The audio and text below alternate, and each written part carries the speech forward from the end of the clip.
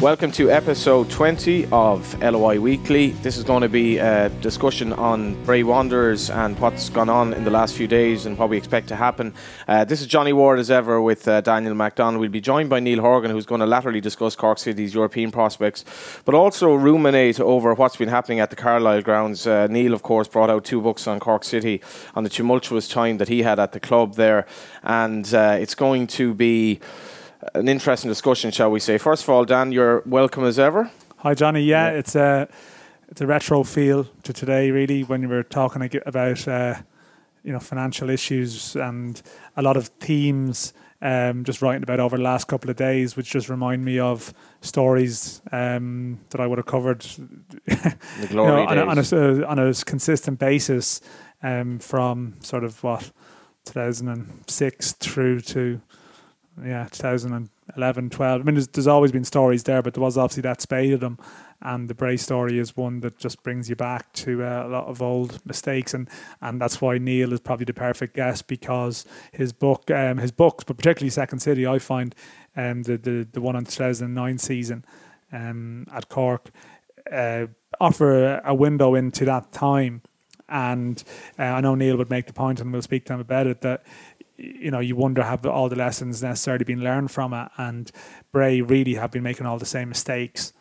And it's not really hugely surprising that we're in the situation that we're in, given that they're the one team really throughout this season. I know we sometimes just, we joke about it. I mean, how good is the league? Where is it at? And so on. And we want to accentuate the positive, but also we have to deal with the negative in terms of things that are happening. And the one thing that's been very hard to reconcile or to be really positive about this year has been the Bray story, because you've got a team that's up there in the top 4, that's third at the moment, doing very well. But it's not a good story for the league. It hasn't been a good story for the league because it was never going to go well. It was never going to end well. And if we want to have some kind of bright future for the game in the country here, we cannot have sides competing at that end of the table where their foundations aren't sand. Now, I know people will say that is the case with many clubs in the league still, that are supported by benefactors and people who could walk away at any point. And that's true. I mean, there are clubs in the league that would be affected if people went away.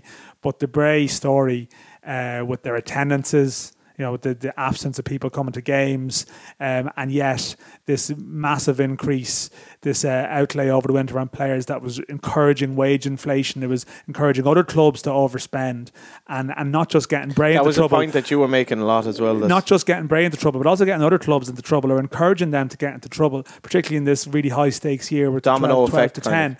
That what they were doing last winter was really bad.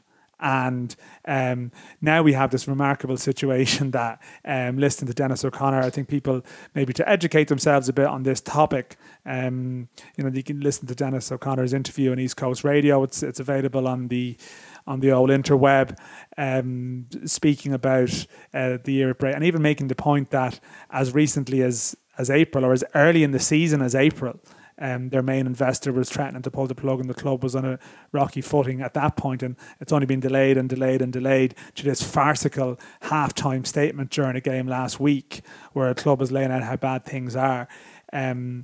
It's a pretty grim story when we try and portray the league as a serious entity, and even just the slapstick nature in which this has played itself out. A club releasing a statement at half-time in a game where their players are out on the pitch doing their bit and probably getting in afterwards after a defeat, and then realising that this sort of shitstorm has been unleashed during the course of a Friday night. I mean, I was at another game, Pat's Galway, like yourself, and trying to compute this stuff that's coming through from the team that's third in the league at this point, playing second. There's no good spin on this at all. It raises so many questions about why Bray have done what they've done, why they are doing that in the bigger picture, how they were allowed to do that in the context of, again, another reminder that the FAI's licensing process is just a laugh. I mean, we know that anyway when we look at some of the grounds and stadiums and conditions that players train in or get showered in or whatever it might be. There's there's blind eyes being turned here and there, a little derogation here. Well, yeah, okay, get that sorted for the next time. And the whole thing is pretty deflating and demoralising, and you have this sort of unedifying scramble over the weekend.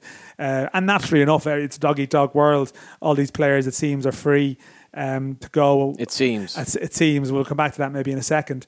All these players that are free to go. Naturally, every manager in the country is notified by the PFAI about this, and then they're scrambling looking for players here and there. And it just, I think, for people from the outside who maybe tune into this very casually, tune into the league very casually, who may have, as Keith Long made the point today at a press conference for Bohs. Actually, Bohs and Pat's both doing press conferences today after speaking for ages about how they're not doing it. And I'm glad that they were, but obviously this Bray story is just hanging in the air. Keith Long making the point that, last year, obviously the Dundalk story got people into things in a very positive way. Yet this story today, the retro feel, just brings people back to all the old headlines about Shells and Drogheda and Fingal and Dublin City, and just presuming that nothing has changed.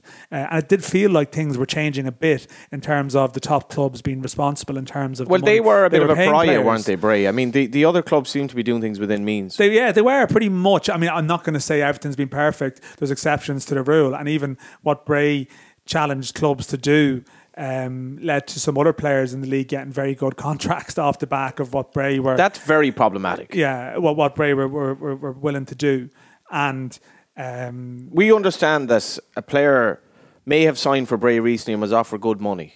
That's our understanding. He didn't sign, obviously. But I'm sorry, yeah. Quite recently he was offered in the last couple of weeks, good money. And even though, Dennis O'Connor has said today that from April, now you're taking Dennis O'Connor's interview on East Coast FM, and I'm taking his words. I'm not taking anyone else's words here. His words that were like their investor, that in April, in May, there was this threat hanging over them that the plug might be pulled maybe on investment that was going to dry up. And yet, as recently as a couple of weeks ago, we know that players were being offered 800-900 quid a week type money. So it really paints a fairly erratic picture.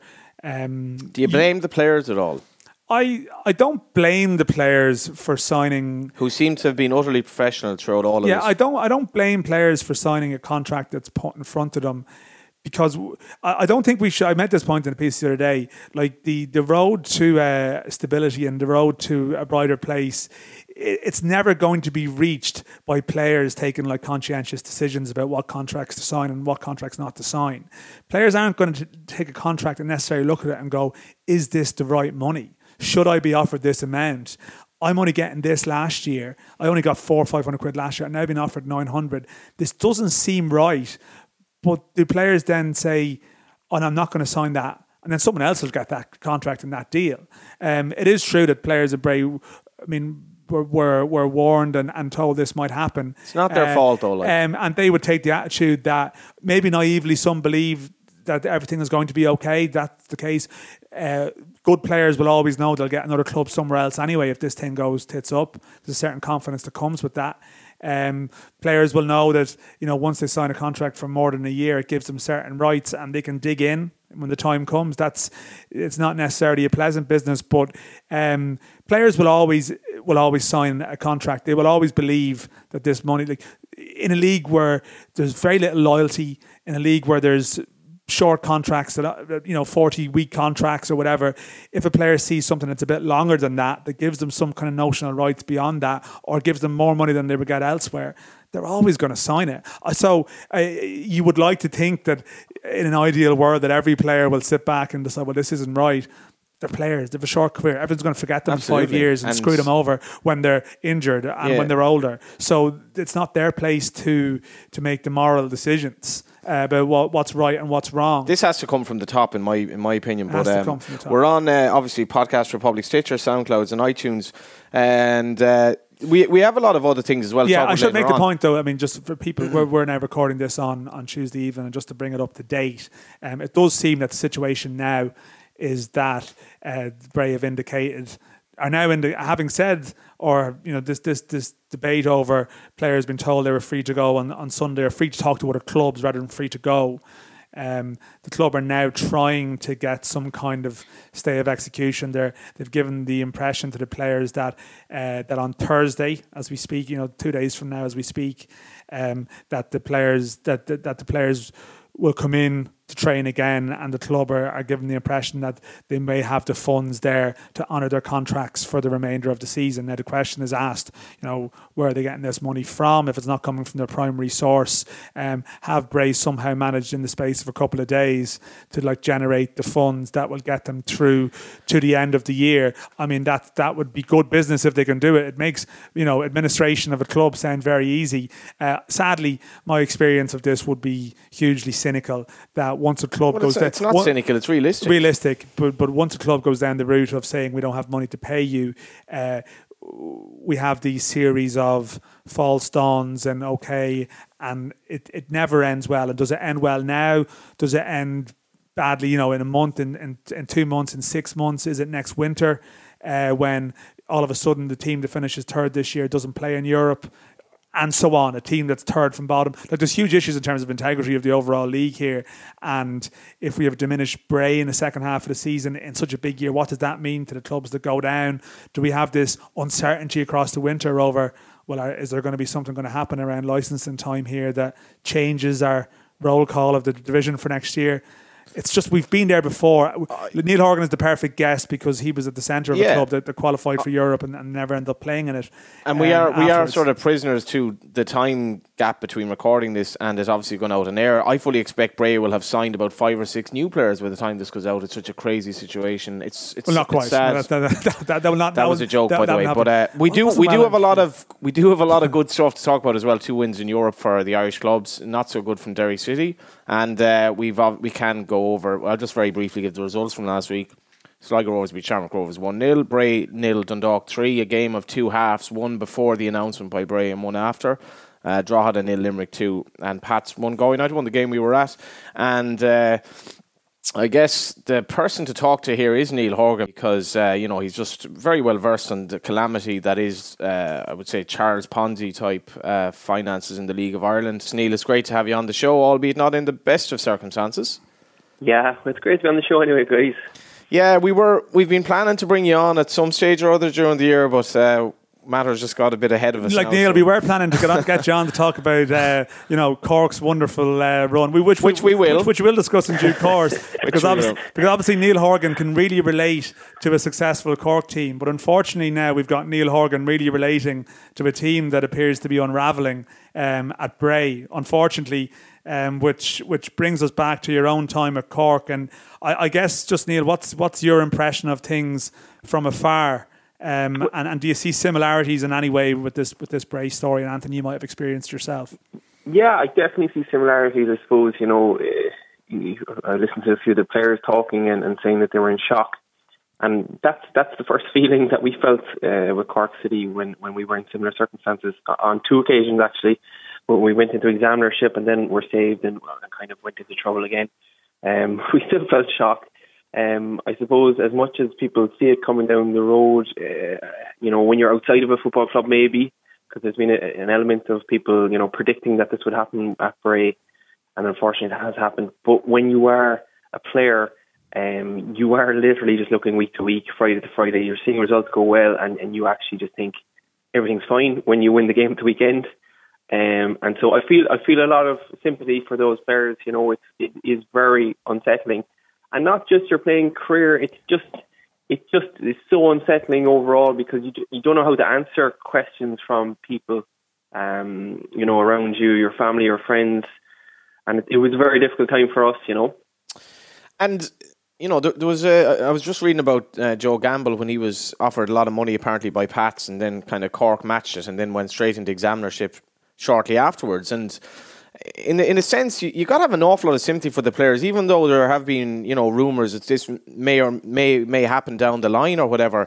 One of the players I think was on Twitter saying it's not, people are making a joke of it, but as a player now, what do you do, Neil, if you're in that Bray squad? What's your immediate kind of plan? Do you immediately look for a way out, or are you just hoping this gets sorted? I think I can only really speak from my own perspective, I suppose. I like if I was in my circumstances, I didn't really want to leave Cork, so I was a Cork player essentially. So I was thinking of retiring really, because I wanted to play in the Premier Division with Cork, and I'd move on. I wasn't the kind of player who was going to move on to England, so nothing in the League of Ireland would have interested me at that point. So I suppose you've a spectrum of choices for guys depending on their personal circumstances. I'd imagine a lot of them, from what I'm reading, are full-time pros, so they'll just be looking for another club. And I don't say just in a kind of an easy fashion. It's going to be difficult for them to do so, particularly as we all know, budgets perhaps being spent by clubs already, or assigned to be spent. So it's a very trying time to just be. I suppose they'll be getting on to agents, and I suppose they'll be getting on to contacts and trying to find out. Look, am I going to stay in this game? Really, to be honest with you, in terms of making money. Or is this a sign that I need to go somewhere else for a more stable income? Because that was the kind of thing that was in my mind at the time, and I certainly ended up getting out about 2009 on the basis that I couldn't really rely upon it anymore. And I had as we all had, we kind of had family members helping us out, and that can only go on for so long. Family members helping you out. Yeah, I mean, Neil, it's. I mean, we'll see what happens, I guess. We don't know how this is going to necessarily play out, so there's an element of speculation with all of this. But what's striking, I think, from the Second City book in particular was it almost seemed like, I mean, you qualified for Europe that year. It almost seemed like the gallows humour, the stuff that was going on around the place, in some ways, did it bring you closer as a group in a sort of a strange way? Did the bit of crisis almost galvanised you in a strange way when you played? When you got out there? I think it did, Dan. I think you're right. I think it helped us get it. Well, the humour helped get us through that tough period, but it galvanised us as a group. Actually, even still, like we'd be quite close to the group that kind of came through that period, and may not be as close to even the group that you win the league with or something like that, which is kind of unusual. But I suppose we all went through a kind of a tough time together. And as you said, I think we had no option but to kind of nail down, our own performances and do our best. So I suppose any kind of trying circumstances, in football or anything else that's shared can bring people together, and it certainly had that effect with us. Luckily, we kind of had that group. And now, on top of that, though, you have and you have this straight away with Bray again. Similarities are all over the place, really. You have your top players leaving, Yeah. And that is, the rest of you kind of have to pick up the pieces. I don't know what's going to happen with Bray. Are all their essentially League of Ireland players going to leave or not? It is uncertain at this point. But with us, it was kind of our cream left. The guys who could, who were going to be signed on transfer fees, and left the rest of us to kind of fight it out. And I think that had, whilst we wished all the guys the best, obviously going forward with their careers, it just meant that the rest of us, we were in this together, and there was only one way out, and that was just to play every week. But it may, who knows what's going to happen at Bray. Hopefully that kind of thing could happen, because it was, amongst all of it, like, as you say, Daniel, it was kind of galvanising, and it was kind of a rewarding thing at the end of it when we did play our way through it. But the flip side of that, Neil, is that team never played in Europe because it ended at the end of the year. So, I mean, in terms of the overall health of the league, we can't really have that situation again, can we? Where it's that winter of because even there was no happy ending to your story. I mean, there was a brief happy ending. Yeah, I suppose when you look at those, the broader circumstances, I don't know where the happy ending here is. Well, the happy ending, to be fair, was that Cork City is an exceptionally well-run football club now. That's the point. Yeah, but it obviously took time. But Neil, how did Bray how could Bray get a license? Because if just anyone looking from the outside, the projected income for the year versus the obvious outgoings on wages. I've been to the Carlisle grounds many times and never remember a particularly big crowd there.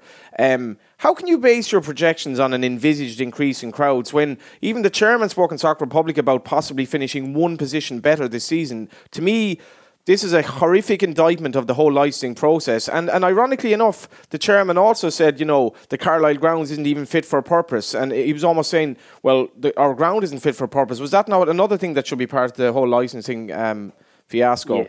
Yeah, I suppose the licensing thing is something people, harp on about a lot. And to be honest, I'm not entirely off favour with it, but what I can tell you neither of the people actually performing it by the way. Well, I think what would happen with Bray is that they would have provided like a letter of we're moving somewhere else. No, a letter of comfort, a guarantee from. They would have presented to the FAI a commitment. It seems, and this is from Dennis O'Connor saying today, a commitment from a certain individual that they would be willing to.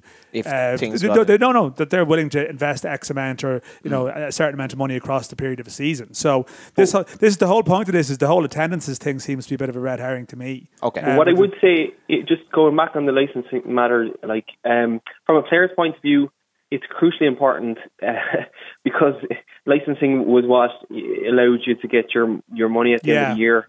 That's your protection. It was the protection, right? So that was something that was important from a player's point of view and was good, right? But I have to say, I've seen the FAI take credit, and people give credit to the FAI for licensing, and there's some merit in that. But my understanding, Dan, you might know better than me in this, is that the licensing requirements were brought in by UEFA across all countries under their, umbrella, essentially, that you had to have these licensing. And so I do see some conflict when I see the FAI taking credit for it, bringing in licensing, when in fact they had no choice but to do that. Yeah. And what we're seeing here, perhaps, is that the implementation of it hasn't even come up to scratch. Yeah, I mean, what does it say, Neil, that we're back here again in this discussion? Because when you did your book, I think you remember you did stuff in the Examiner around that time, and just generally maybe speaking about it, that you were hoping that lessons would be learned as such. What does it say about the overall state of the game and the country here that we're back here again? Because there was huge parts of your book towards the end that were very much broad, bigger picture, where are we going type stuff, and yet here we are in midway through 2017 having discussions that relate to times you remember from 08 and 09. Yeah, well, very simple answer is that lessons have not been learned very clearly. I mean, that's patently clear, I think, and nobody's really surprised by that, which is probably the most alarming point of that. When I looked at the Conway report, which is one thing that was being pushed out as I don't know, some kind of panacea to the ills in the League of Ireland, it didn't deal with the issues. I felt it didn't even analyse what had went wrong at Cork City. We seemed to be brushed over at the time, and I felt that was a big mistake, really, because obviously if you want to learn and you want to move on, this can't keep happening. There needs to be some kind of analysis done of it and to come up with resolutions to say this won't happen again because this is what happened on those occasions. And I suppose what it came down to, in my opinion, at the time, and I don't think this has changed, was individual chairmen trying to go full time on their own, effectively. Yeah. And we all want to progress the League of Ireland, okay? But I suppose my kind of thesis almost, but you're getting there, kind of in a rough sense, would be that what caused the problems back in 2008, 2009, 2010 was that individual chairmen on their own, in competition with each other, were attempting to go full time at the clubs and pay full time wages. And I just don't think our jurisdiction, or the nature of the League of Ireland, the state that it's in, that's that kind of organic growth. I think the point, Neil, and I remember you touched upon it in the book, is that do you still believe in some way that full-time football could be viable if operated in the correct way? Because the way it was done previously didn't really test the theory, because it was tested in a very bloated manner, in terms of how a very chaotic manner, Yeah. So I think it can, but it has to be planned. I think it's medium to long-term planning, and I don't think it's 20 different plans for 5 years. I think it's one plan from above, essentially from the governing association, that say, okay, full-time football, it is possible here, because you look around at all the other jurisdictions of our population. You can get into that argument, right? But I'm sure you need proper prize money, though. You do, absolutely, you do. I suppose, in fairness to the chairman of Bray, he did touch upon one of the issues that keeps coming up any time that we're looking for, I suppose, more reward for the League of Ireland clubs is that there seems to be a very big stadium debt. And like, I know nothing about that really, but when that keeps coming up, it seems to be like, okay, have we sacrificed the League of Ireland for a stadium? And like, perhaps we have for a certain amount of years, you know. If you look at Sport Nagan and the Greyhounds, you know, they invested a hell of a lot of money into Limerick Greyhound track, and basically the whole operation is in bits now, and they had to sell Harold's Cross. So you know, it's a bit similar to that. But I will ask both of you, why are people not going to the Carlisle grounds, Dan? Why are they not going to watch a good side this season? But the problem we have, and I'm not a Bray fan. I don't live in Bray. I don't sort of live and breathe what's going on there. But first of all, I do know people who are sympathetic towards Bray or would have been Bray fans or be big into the club who haven't been totally in love and impressed by this regime here as well. Why? Just misgivings. Yeah, it's just like misgivings and not happy with the seeming plan to move away from the Carlisle grounds. They're sort of sceptical about the reasons for that. And if you're a small club, you know, from a small town with a population of whatever, 35,000, and you're trying to compete, first of all, you need a united front locally. So if you don't even have goodwill necessarily within your own community, then you're in big problems. Then you're going to, you know, we talk so much about the vision for the League of Ireland and what we want it to be. And often we speak about this notion of a community club. And a community club is something naturally that embraces all parts of the community. Everyone can relate to it in some way. It doesn't seem like the way that things have been conducted in Bray in the last couple of years have got people with you from the start. That's a very basic problem. If you don't have your core happy, then how are you going to introduce new people around when they're probably experiencing and you know, noticing comments that are being made from people in the locality who claim they're not too impressed with the direction of the club. The flip side of that is you look at the likes of, say, Cork and Dundalk and Bows, clubs that have had good vibes around them. I'm guessing, and Neil's down there, I'm guessing there's a buzz around Cork City at the moment. So people speak to people who are Cork hardcore and they're saying, God, it's great. And you're trying to encourage more people to go. In Bray, the people who might be there hardcore haven't necessarily been that chuffed. So how do you build things from that point? But the point is, anyway, Johnny, like, I don't know what, I think there's a tendency thing to analyse it in great detail is to miss the point, really. The figures are so out of kilter, like, that even if Bray were getting 2,000 people every week, I'm still not sure that they'd be able to meet their commitments. I do think, just to answer that as well, sorry there. Go ahead, Neil, sorry. Like, I do think in terms of their fans and their fan space, like, they've never been, in my experience anyway, a club that has attracted, you know, over 2,000 fans. And the plans that they did, you know, come up with for the 5-year plan did involve full-time football.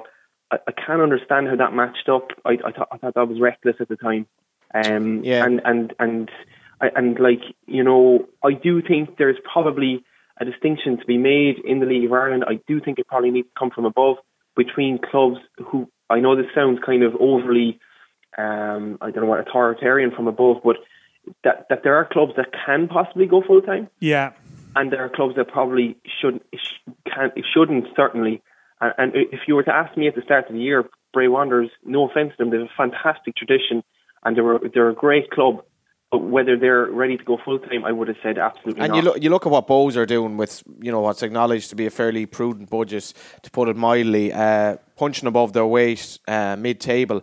And just as a Go United fan, lads, like, after you get over the whole farce that this comes across as, my thoughts are, well, how does this affect Go United? Are Bray now going to basically lose all their games? Are they going to drop points? Are we going to have one less team to worry about? What is actually going to come out of this for other clubs? I think unfortunately we're in the realms of huge speculation. And I said, Neil's been through this. I fear, like, you know, the club are now saying we might have the money for the rest of the season, and they're trying to tell the players to wait until later this week. I spoke about this before you come on a bit, Neil, that just these stories don't go well once you start off with the false dawns. And I guess players want to believe it too, Neil, don't they? Like, I guess players want to believe what they're being told, even if maybe they might have, you know, fears. I do believe it's genuine. Like, I saw John Sullivan, I think, tweeting today, you know, hopefully we can keep this run going and get to Europe. And I don't doubt the sincerity of those thoughts. But the psychology of a player, you're right, Dan. I mean, the psychology of a player, they don't want to really be brought into that world of doubt. They want to be, certain of, they'll even make it up in their heads, no offence, I would have done so myself, that we can fight a way out of this, and that's partly to do with just being trained to be ready on a Friday, and you're going to be ready for, you're going to do whatever it needs, be it lie to yourself, to make yourself ready on a Friday to go, so I think the players are in a very conflicted and difficult position, and actually that's the exact problem, that we encountered, was that as much as we wanted to win every Friday, the problems that were occurring just kept knocking us down, and it was a conflict we had to live through psychologically between a club that was kind of falling down and a group that were trying to keep it afloat.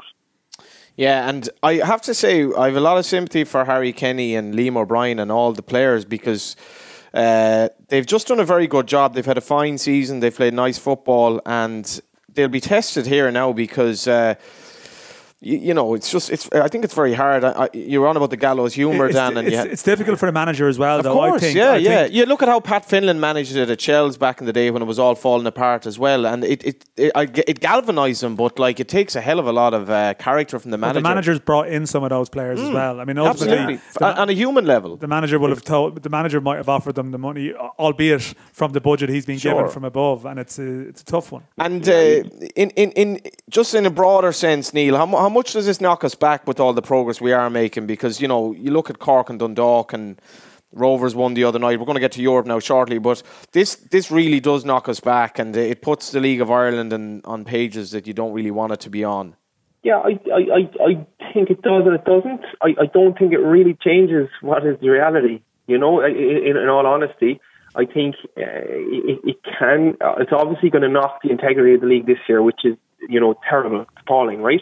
But this happened, 5-6 years ago as well. And it has happened and is a recurring event, unfortunately.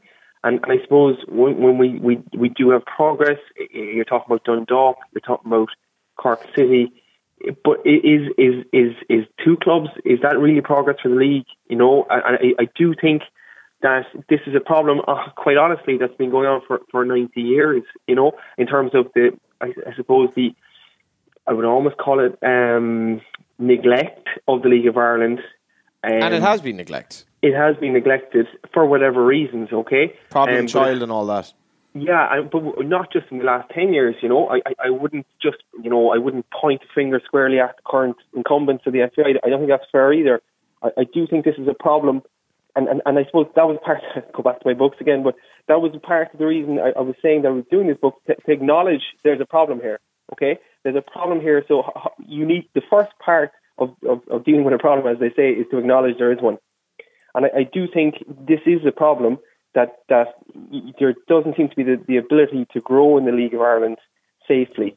And this hasn't occurred in the last 5-10 years. This has been a problem for 90 years, Yeah, I'm quite positive for some reasons, in the sense that European money now is so good, and I'm looking at how sensible budgets are across the league in the most part, and what Dundalk and Cork are now achieving, in a sense of Cork getting big crowds and not paying ridiculous wages to their players. And I guess it's not a bad time to make the bridge over to what happened in Europe last week. We saw... But the flip side of that point, Johnny, I'm going to stop you there. The flip side of that is, Cork and Dundalk are getting incredibly strong. Cork more so this year. We've seen what's happened in the last week. Cork have signed Sadlier from Sligo. Dundalk have been able to sign Dylan Connolly, albeit in sort of odd circumstances now. I think what was Dave Campbell's tweet that passed the other day, how to cancel a cheque is now trending in Dundalk. But I think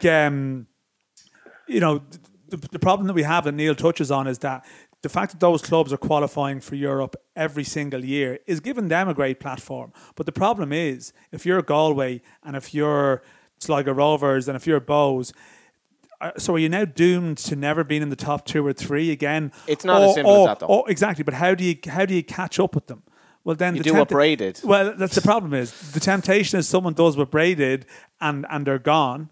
or you have to build it up slowly. But these two clubs now are qualifying for Europe every year. It's given them a hell of a platform. But let's be positive, right? We have to be honest. But let's be positive because this is obviously a very negative conversation. But in terms of where we've come, such that Cork went to Tallinn and we're almost like in terms of the wagering on the match, they became heavy favourites. There was like, no, Cork are a very good side, dominated the game, routine victory against not that bad a team who I think were unbeaten in their own league. Champions of Ireland, I still think should be. They should, but a few years ago, it wouldn't have been as routine. And Cork were really, really authoritative in it. Rovers went to Iceland and won. Obviously, Derry lost in Midtjylland, but I definitely think there's progress there. I think in terms of the players looking at the league now, the likes of Kieran Sadlier, he'll be reporting back to England saying this is a good league. We've some really good players here. And just what did you make of the European results, Neil? Derry's result was more befitting a club from the Irish League without trying to be snide or anything, but the other two guys got the job done. Yeah, I think Cork's result was brilliant. I think Rovers' result was brilliant. I think I agree with you. I think it is a sign of things improving at those clubs, absolutely. And in fairness to Derry, look, they've had an up and down this year, which a lot of it has been outside their control, so I wouldn't overly judge them. Sure, absolutely. But what I would say is that, and I think you're right, in terms of, say, Cork City beating, Vadia Tallinn 2-0 away, it reminded me of a time when we were moving from a part-time club, when we were being beaten by the likes of those, clubs from Lithuania or Latvia. And then when we became a full-time club, we were then, I suppose, in my opinion, cutting the cloth where we should have been all along and beating them convincingly. Like we would have beaten a team from Lithuania 2-0 away and a team from, I can't remember, Iceland, we would have beaten them 2-0 away, actually, funny enough.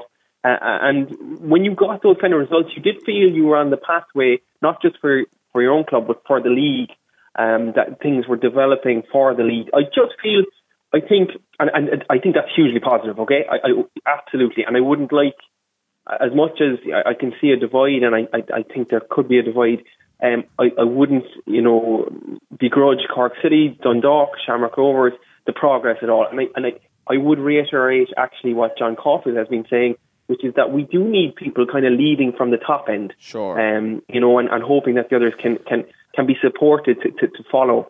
And it's just finding a way for that to happen. But there has been certainly positive things in there. Because even if you go back 2 or 3 years, quite honestly, it had reached a real low again after, the recession and clubs, everything that we went through for a few years. And the coefficient in Europe would have reflected that as well. In a strange way, Neil, I mean, you were speaking earlier about the not to be authoritarian about how you discussed this, but in a strange way, if you were to be unbelievably positive about this, is this like weeding out 1 or 2 teams that just aren't equipped for it? And I know what you mean. That did cross my mind, and that's terribly. I don't know what the word for that is. It's cynical in a strange way because you would think this. Waterford might come up now. Granted, Waterford are coming up with investment backing them up, but they have more scope for potential, say, than a Bray ever would. You know what I mean? Essentially, I see where you're coming from. The only problem is, and you'll obviously agree with me, this, Daniel, is that players are literally going through hell in the meantime, and absolutely, yeah, that's the human cost of it. The human cost of it is huge, and fans, obviously, you shouldn't forget the loyal Brave followers. Yeah. They do exist, and in fairness to John Caulfield, I have to laud him. Most of what he says makes a lot of sense, and what he said after this debacle the other day was on that note. But before you go, Neil, Cork City surely get the job done on Thursday. Yeah, I think they will. Having said that, I was only thinking about it. The 2 games I mentioned to you there, where we won 2-0 away from home inside of the first round of the equivalent of the Europa League at the time. We came home and we made hard work of it. We would have lost both those games 1-0 and hanging on at the death. And what you'll find, and John will no doubt well aware of this, is that Cork City crowd that will be coming out tomorrow will literally be on the Cork City backs if they don't win. It'll be kind of like a Cork City team playing a mid-level team in the League of Ireland or below in terms of the fans' expectations. So they'll have to deal with that a little bit. If they're not, if they're a goal down or whatever, that's a challenge because the crowd won't be assisting them that much. To be honest with you, I've been there. It's like the expectations of Cork fans are quite big, and they'll be, having seen a 2-0 victory away from home, they'll be hoping for the same again. And to be honest, it's just about getting through the round, though. And last question, what chance do you give Dundalk against Rosenborg next week? Yeah, it's a tough one. You see Rosenborg and Norway, I mean, their coefficient, and I always go back to the coefficients. Somebody please think of the coefficients. Yeah, but their league coefficients is something I believe in. I think it's a great marker for where we are. The Norwegians are 25th, and we are 40 odd or so. No, 38, I think, isn't it? 38. Yeah. So that's a bit of ground to make up. Obviously, Rosenborg have the history as well. I think it's going to be a tough task. Obviously, we'll all be hoping for Dundalk to go through. They seem to have steadied the ship. They're playing very well at the moment, with all the clean sheets they've had. And I'll be watching it, as all League of Ireland fans will be, hoping for them to go through. And that's what's good. I suppose when you're talking about the League of Ireland at the moment, we have something that's because of our small nature, and this goes back to the Bray thing too. We're all actually looking out for each other in a certain extent. I found that remarkable as well last week, because you had all these clubs wishing the Irish clubs the best from across the league, whereas we have a situation, Dan, where you basically said there, Galway United don't really benefit from Duck and Cork getting stronger and getting all this European money in, but that goodwill still exists. I think it's a lovely thing. I think it always will, to a point. Because we're in this battle together in a way. In some ways, yeah. We're still a downtrodden lot. League of Ireland fans of rival clubs would hate to admit they have more in common than they would ever wish to admit. Listen, Neil, listen, it was great having you on, and I'll hopefully be down Turner's Cross Thursday. I might bump into you at some stage. Absolutely. Thanks very much, guys. Not at all. Dan, let's move away from Bray, and hopefully, actually, Neil Horgan can be joined the long list of guests on the show that Johnny Ward gets a photo with at their next game. I see you met Owen Garvin last week, James Chambers as well. You're pretty happy with the... Chambo lived up to his billing as well. He was very well turned out. Best dressed man in Chicora. I think Owen was unveiled subsequently. He actually hadn't been unveiled as a player, but he was wearing the Pats colours on the night. And pretty obvious, yeah.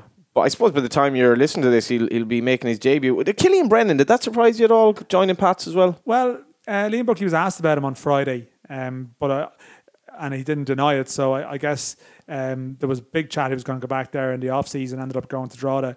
So not a huge surprise, I have to say. Let's talk about some of those signs very quickly. Kieran Sadlier, that was an obvious one, and Dylan Connolly now. There's been a bit of debate. How good is Dylan Connolly going to do at Dundalk? I guess the question is with this is the Dylan Connolly now, and as good a player he is now, versus the Dylan Connolly that Stephen Kenny could make him.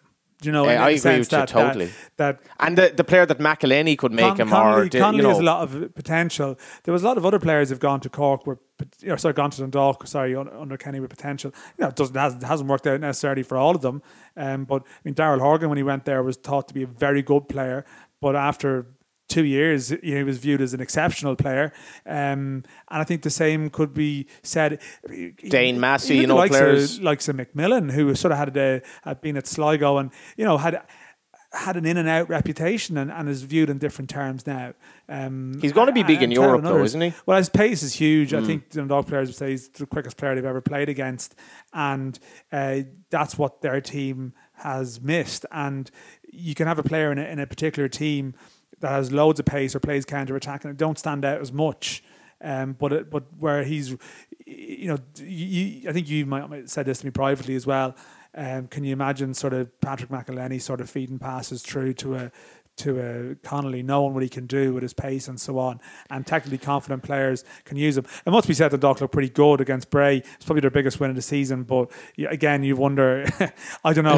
Does it seem as good? I think people don't acknowledge how much easier it's to pass a ball forward to a player who's just very quick. Because you can just give him so much, space or whatever. Yeah, Sadler is a very good sign, and he's a good player. But I think what's going to happen here is they're going to turn Sadlier into a striker that Maguire is in the middle of the three, because I don't think Caulfield will be too happy to change the other two. But Sadlier, do you reckon? I don't think that's Sadlier's game from what I've seen. So what are they going to do then? I don't know. The question is, I know John Caulfield says that their budget is is gone. I still would expect another striker to pop up there before the month is out. Oh, you do? Oh, I'd be surprised. Interesting. I'd be surprised if it didn't happen. But if not, I mean, it might be Shepherd through the middle. It might be. I'm very, very. That's not Sadlier's game. Yeah, but I don't think that's a problem for him. I genuinely. He's very good. I think he's going to be very wary of changing Dooley and Shepherd because they're so good in that system. Now, Akil Campion came off the bench, and their 3 subs were involved in the second goal in Tallinn. Great result, in fairness, and should get the job done Thursday. Oh, they should do. Yeah, the second goal was huge because they were well on top. They were the better side, but actually played better with 11 against 11 than they did against 10. To be honest. And they had that ropey spell in the second half where they could have even conceded. Although you'd always felt they were much the better side, but they were, much better in the first half than they were in the second. But that clinical nature that they've had at times in the league this year, I think at a game against Pats where I saw them, where they didn't play that well, still won 3-0. The manner of that second goal, real confident sort of team and how they stuck it away. So that was good. There's a few variables. They should go through. I'm not even going to go into it because people are just going to switch off. There's a boring combination of results involving other games. They might have to switch the order of their tie in the next round if they go through. It did look like they'd be a home second. It might be the other way around depending on other games.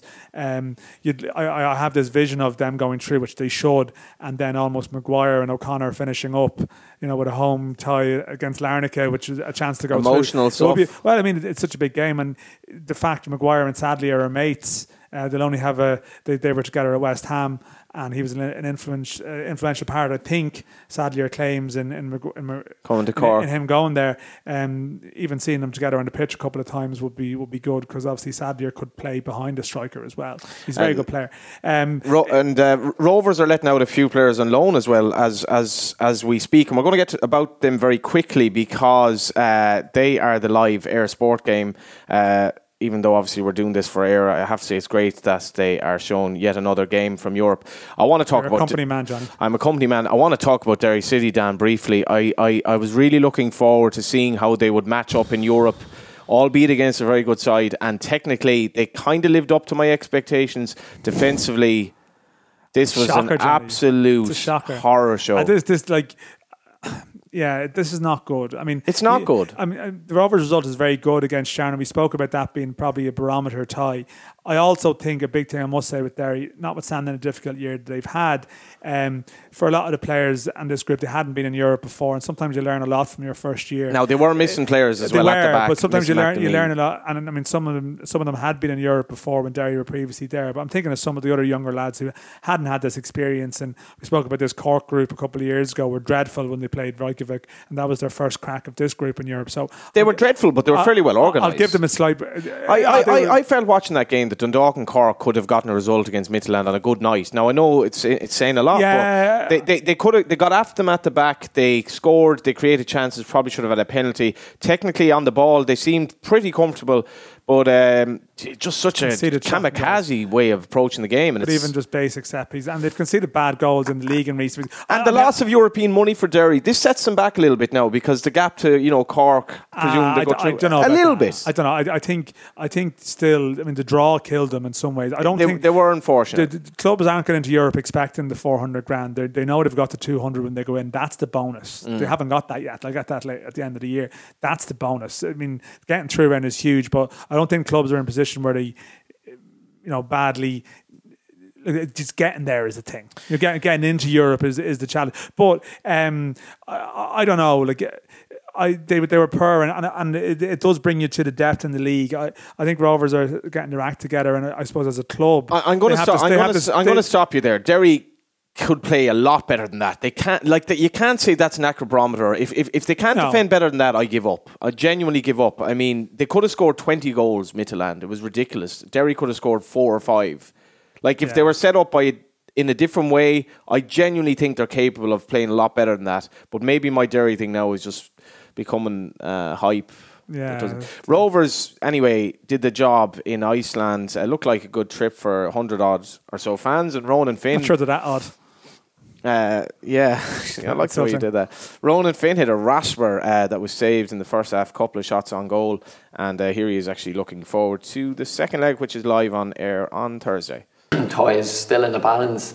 We know they're a good side. Obviously, we played them last week. They did a couple of chances, and we treat them with a massive amount of respect. You know, we can't suddenly come here thinking we're automatically going to go through. Europe kind of brings its own pressure as well. You know, this is our first kind of game, at home this season. It'll be a good crowd here, and after a good result over there, there's going to be a bit of added pressure on us as well. We have to be able to deal with that. We have to play our passing game and, go and win the tie, because you can't, be relying on the away goal to get you through. We've got to go and play our game and win the game.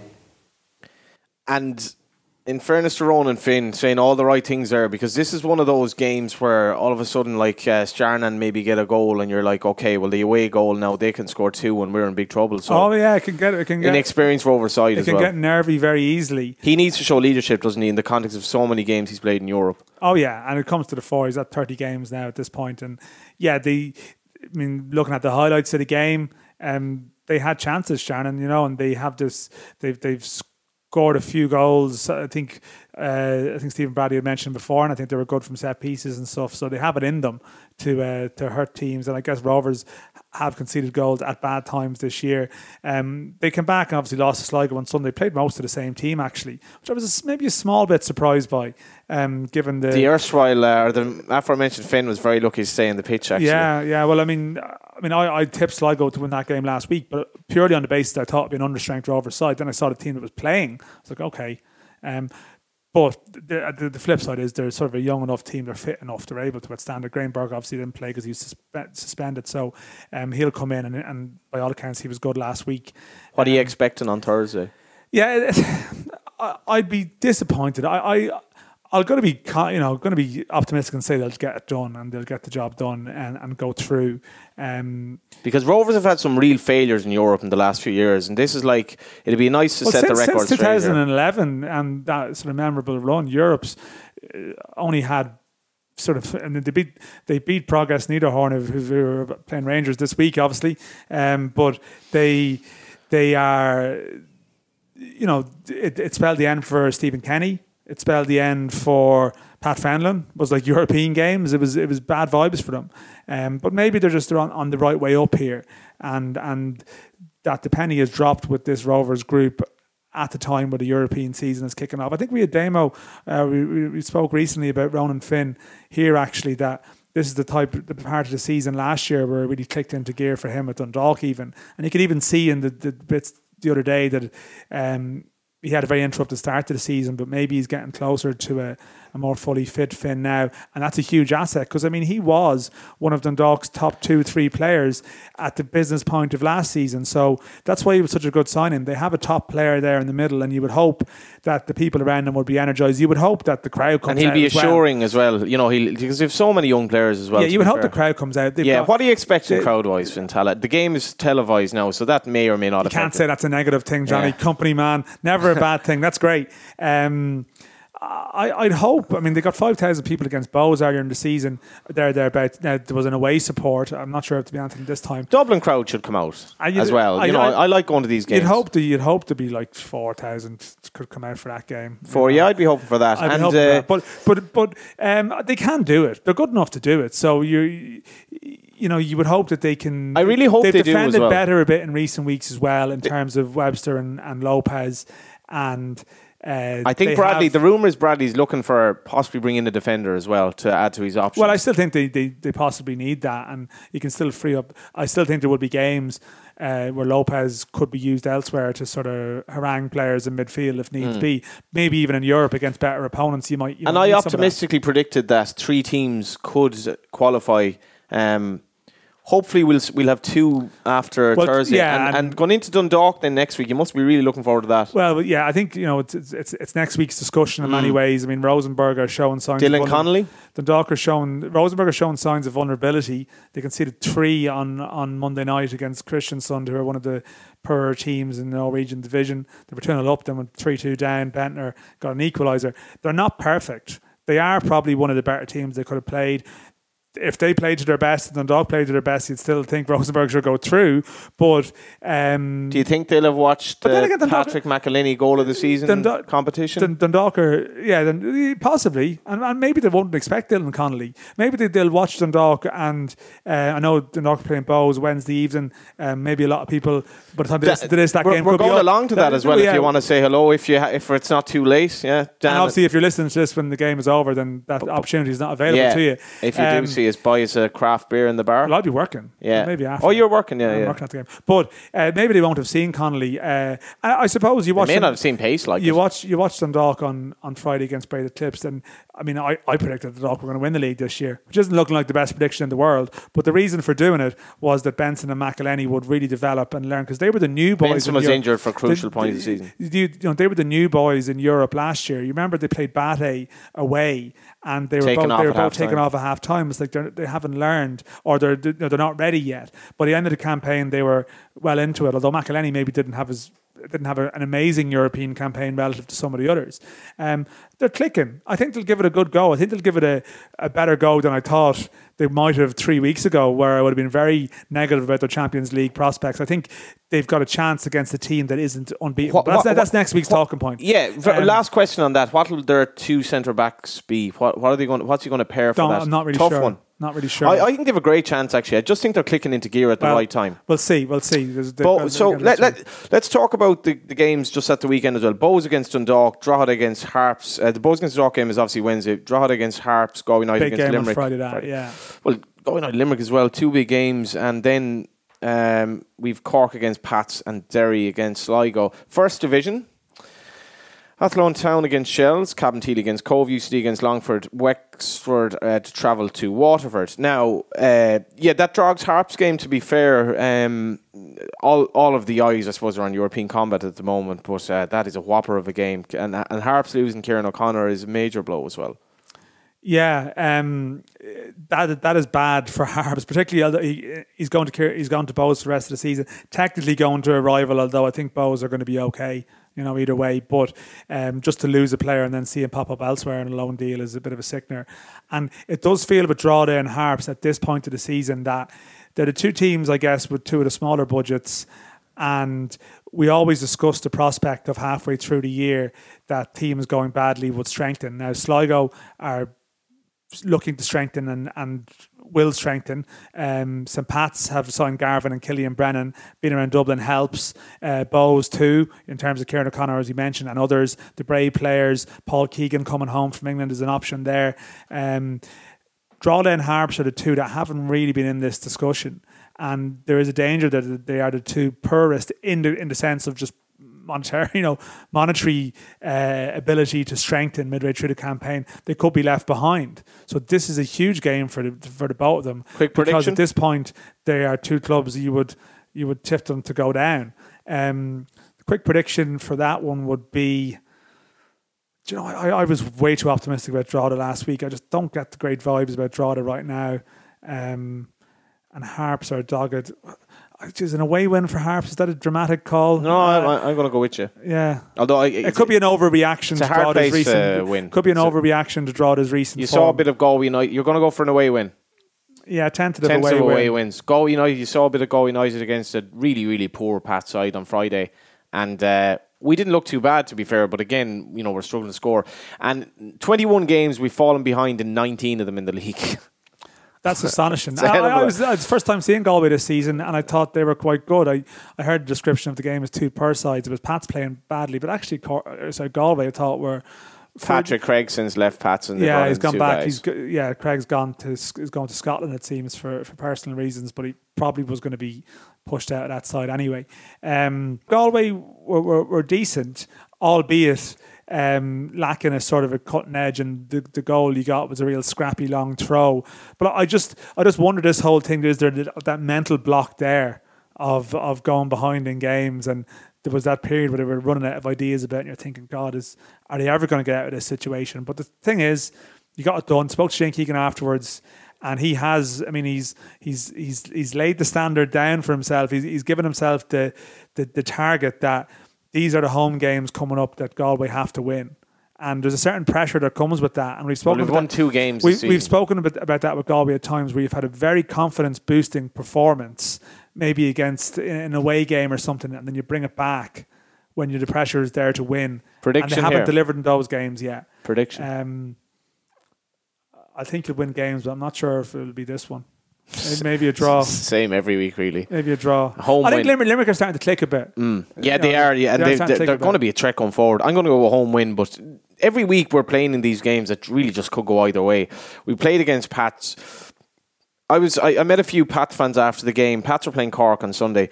I thought it was the worst Pats team I'd ever seen in an individual performance. I thought they were shocking bad. And Liam Buckley seemed, I think he used the S word after the game. He was pretty unhappy, but I do think then people who've watched him recently said they were very good away in Limerick. And I actually just wonder, is it a case that some of the younger players are really struggling with the pressures at home of being expected to win, and they were sort of paralysed by fear at times. Like Galway were way more relaxed in the game about the situation, even though it was a bottom two. That's what I found impressive. That Galway changed their system around, in terms of formation, and they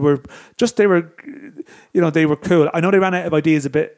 I'm saying so in terms of being creative in the second half, and then the long throw just gets the old fashioned result. But Pats were just nervy, and then there was this period of 50 minutes to go. But they lack leaders, and in fairness to Garvin and Brendan now, that should make a huge difference. No, they lost Pears. I thought the Pats were steadying the ship a bit to win the game, and then they lose Pears. Desmond went back to centre half, and they panicked. And all of a sudden, Galway were back in the game. And that is the point, really, that they don't have the characters, or they didn't have the characters on the pitch at that point. Jared Bryan, who was in recently, is going to come back too, it seems. He's back in training. Yeah, that's two guests of the show. So I think they've addressed, I think, they should have managed that situation better, 1-0. Even if they're playing badly, they couldn't manage the situation to get the win.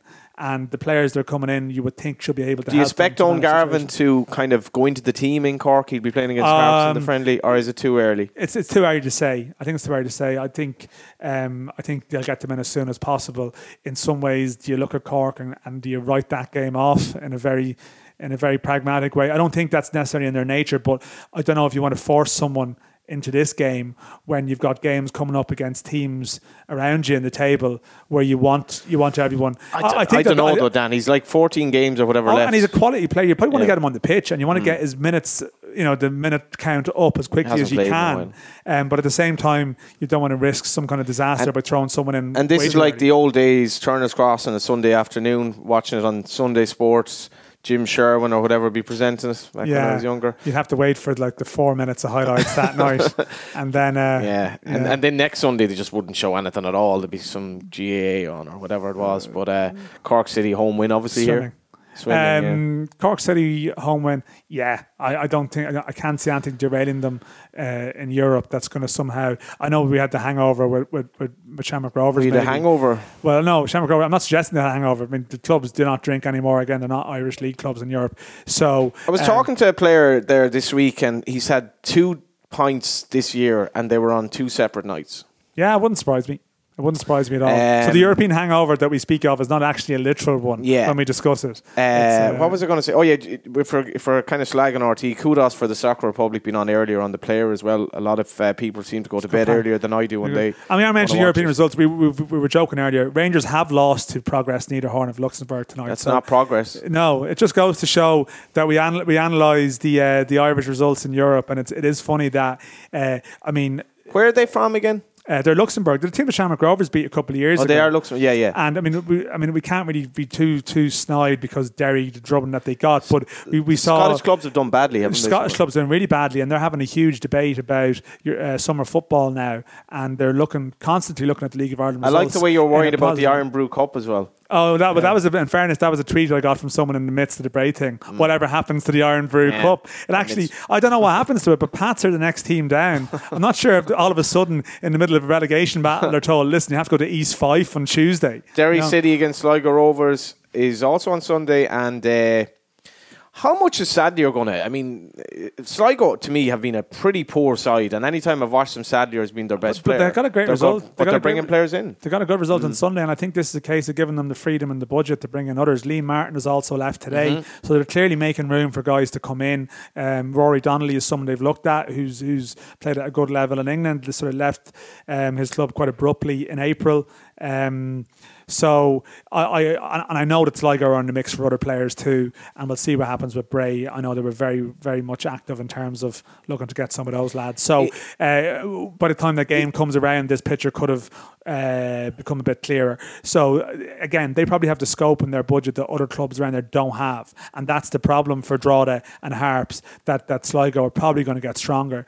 Good crowd at the showgrounds on Sunday as well. And I must say, in the broader the picture we were talking about earlier, Sligo have still managed to keep a crowd. Bows have, other teams down there, when Bray haven't. We're not going back into that discussion again. Derry, of course, are playing in Sligo in the meantime as well, and they'll be obviously taking on Sligo then. This might be a little bit kind of tough for them after the week they've had. I don't know what's going to happen on Thursday, but it's obviously going to get knocked out.